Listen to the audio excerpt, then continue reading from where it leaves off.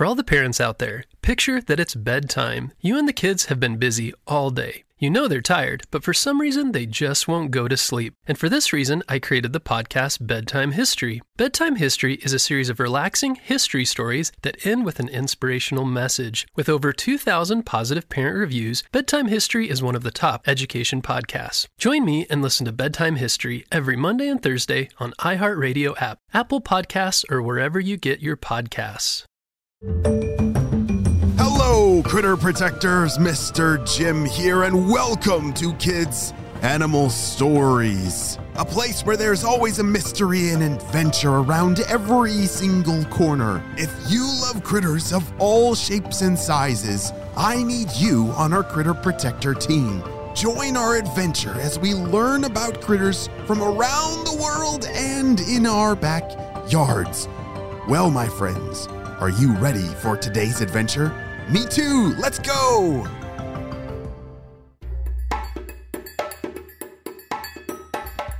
Today's story is a mystery adventure, which means as a critter protector, you need to listen to all the clues. I'm not going to tell you what critter this story is about, and it's going to be up to you to solve this mystery. Douglas enjoyed playing with his brothers, all 100 of them. Holy smokes! They must have a big dinner table. Sometimes he wished he had at least one sister. But then again, his favorite game was coral tag, though. He loved swimming as fast as he could through the coral reef. "You can't catch me!"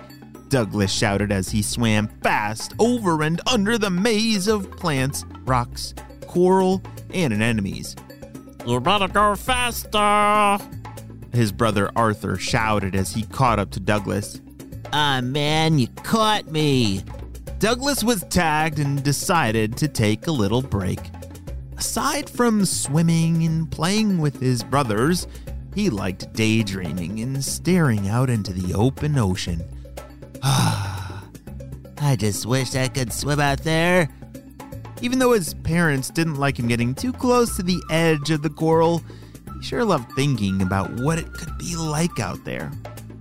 I wonder if there's fish bigger than this whole town, or, I don't know, mysterious treasures dropped from the great above? The great above is what Douglas liked to call the bright area way up above him. He never visited it, but it was fun to think about. What do you think he's talking about? It's said that he swims in the ocean. What do you think the great above is? Oh, I think he is talking about the sky, like the air above the ocean. "Come on, Douglas! Come on, play again!"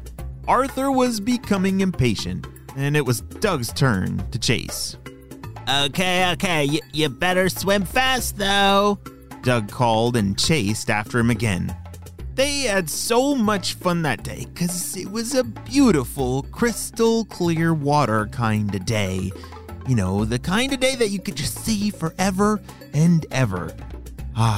They loved living in a clean ocean. After a bit more chasing and resting, the boys' dad called that it was time to come in for dinner. "Dinner time!" he shouted. Dinner was quite the production. You see, all the little fish lined up and took turns swimming, eating, and brushing from side to side in their homes. When they finally finished, it was then time for bed. What about your dinners? What are some rhythms and patterns that you might do around dinner time? Maybe somebody sets the table, and maybe somebody fills all the cups up with water, or sets the silverware out. Yeah, it's kind of nice to have patterns at meal times. Wow, today was a pretty good day, Douglas said. Douglas was really happy to have such a safe home to keep him safe and protected from predators that he'd always heard about. He liked to think of his home as like a super secret spy shield. It had a very special way of keeping all of him and his bright colors and bright fins safe and sound. Well, after a good night's sleep And the hour-long process to eat breakfast as a family, whoa, that's a long time. Douglas headed out again for a fun day of playing and exploring again. But something crazy was gonna happen today that he did not see coming. Today, Douglas decided to head out with Tom, Nate, and Jake. These three brothers were known as his adventurous bros. They loved to find new things and study their surroundings.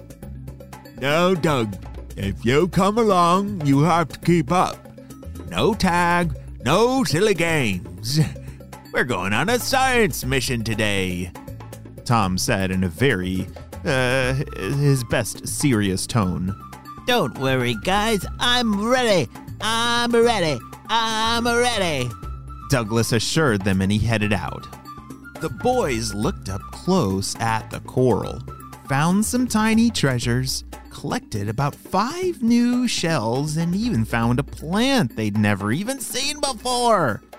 Hey, Tom, Nate, Jake, do you have any idea if the same things we found here can be found way out in the open ocean or in the great above? Douglas wondered if his town was really that special or all this stuff was found everywhere else. Well, we do live in the Great Barrier Reef here in Australia, but I think there are at least a handful of other areas that have a similar ecological makeup. Tom was always one to know everything, but he was also one for using huge words like ecological. What does that mean? An easy way to think of ecology, or that big word that Tom used, ecological, is to think about it like friendships. You see, animals and plants, and even non-plants like rocks and dirt, they all have a very special friendship together. And so the critters that naturally live in a certain place, they're kind of built to live there. And all the different plants and critters, they work together to keep their neighborhood running smoothly. Think of, squirrels.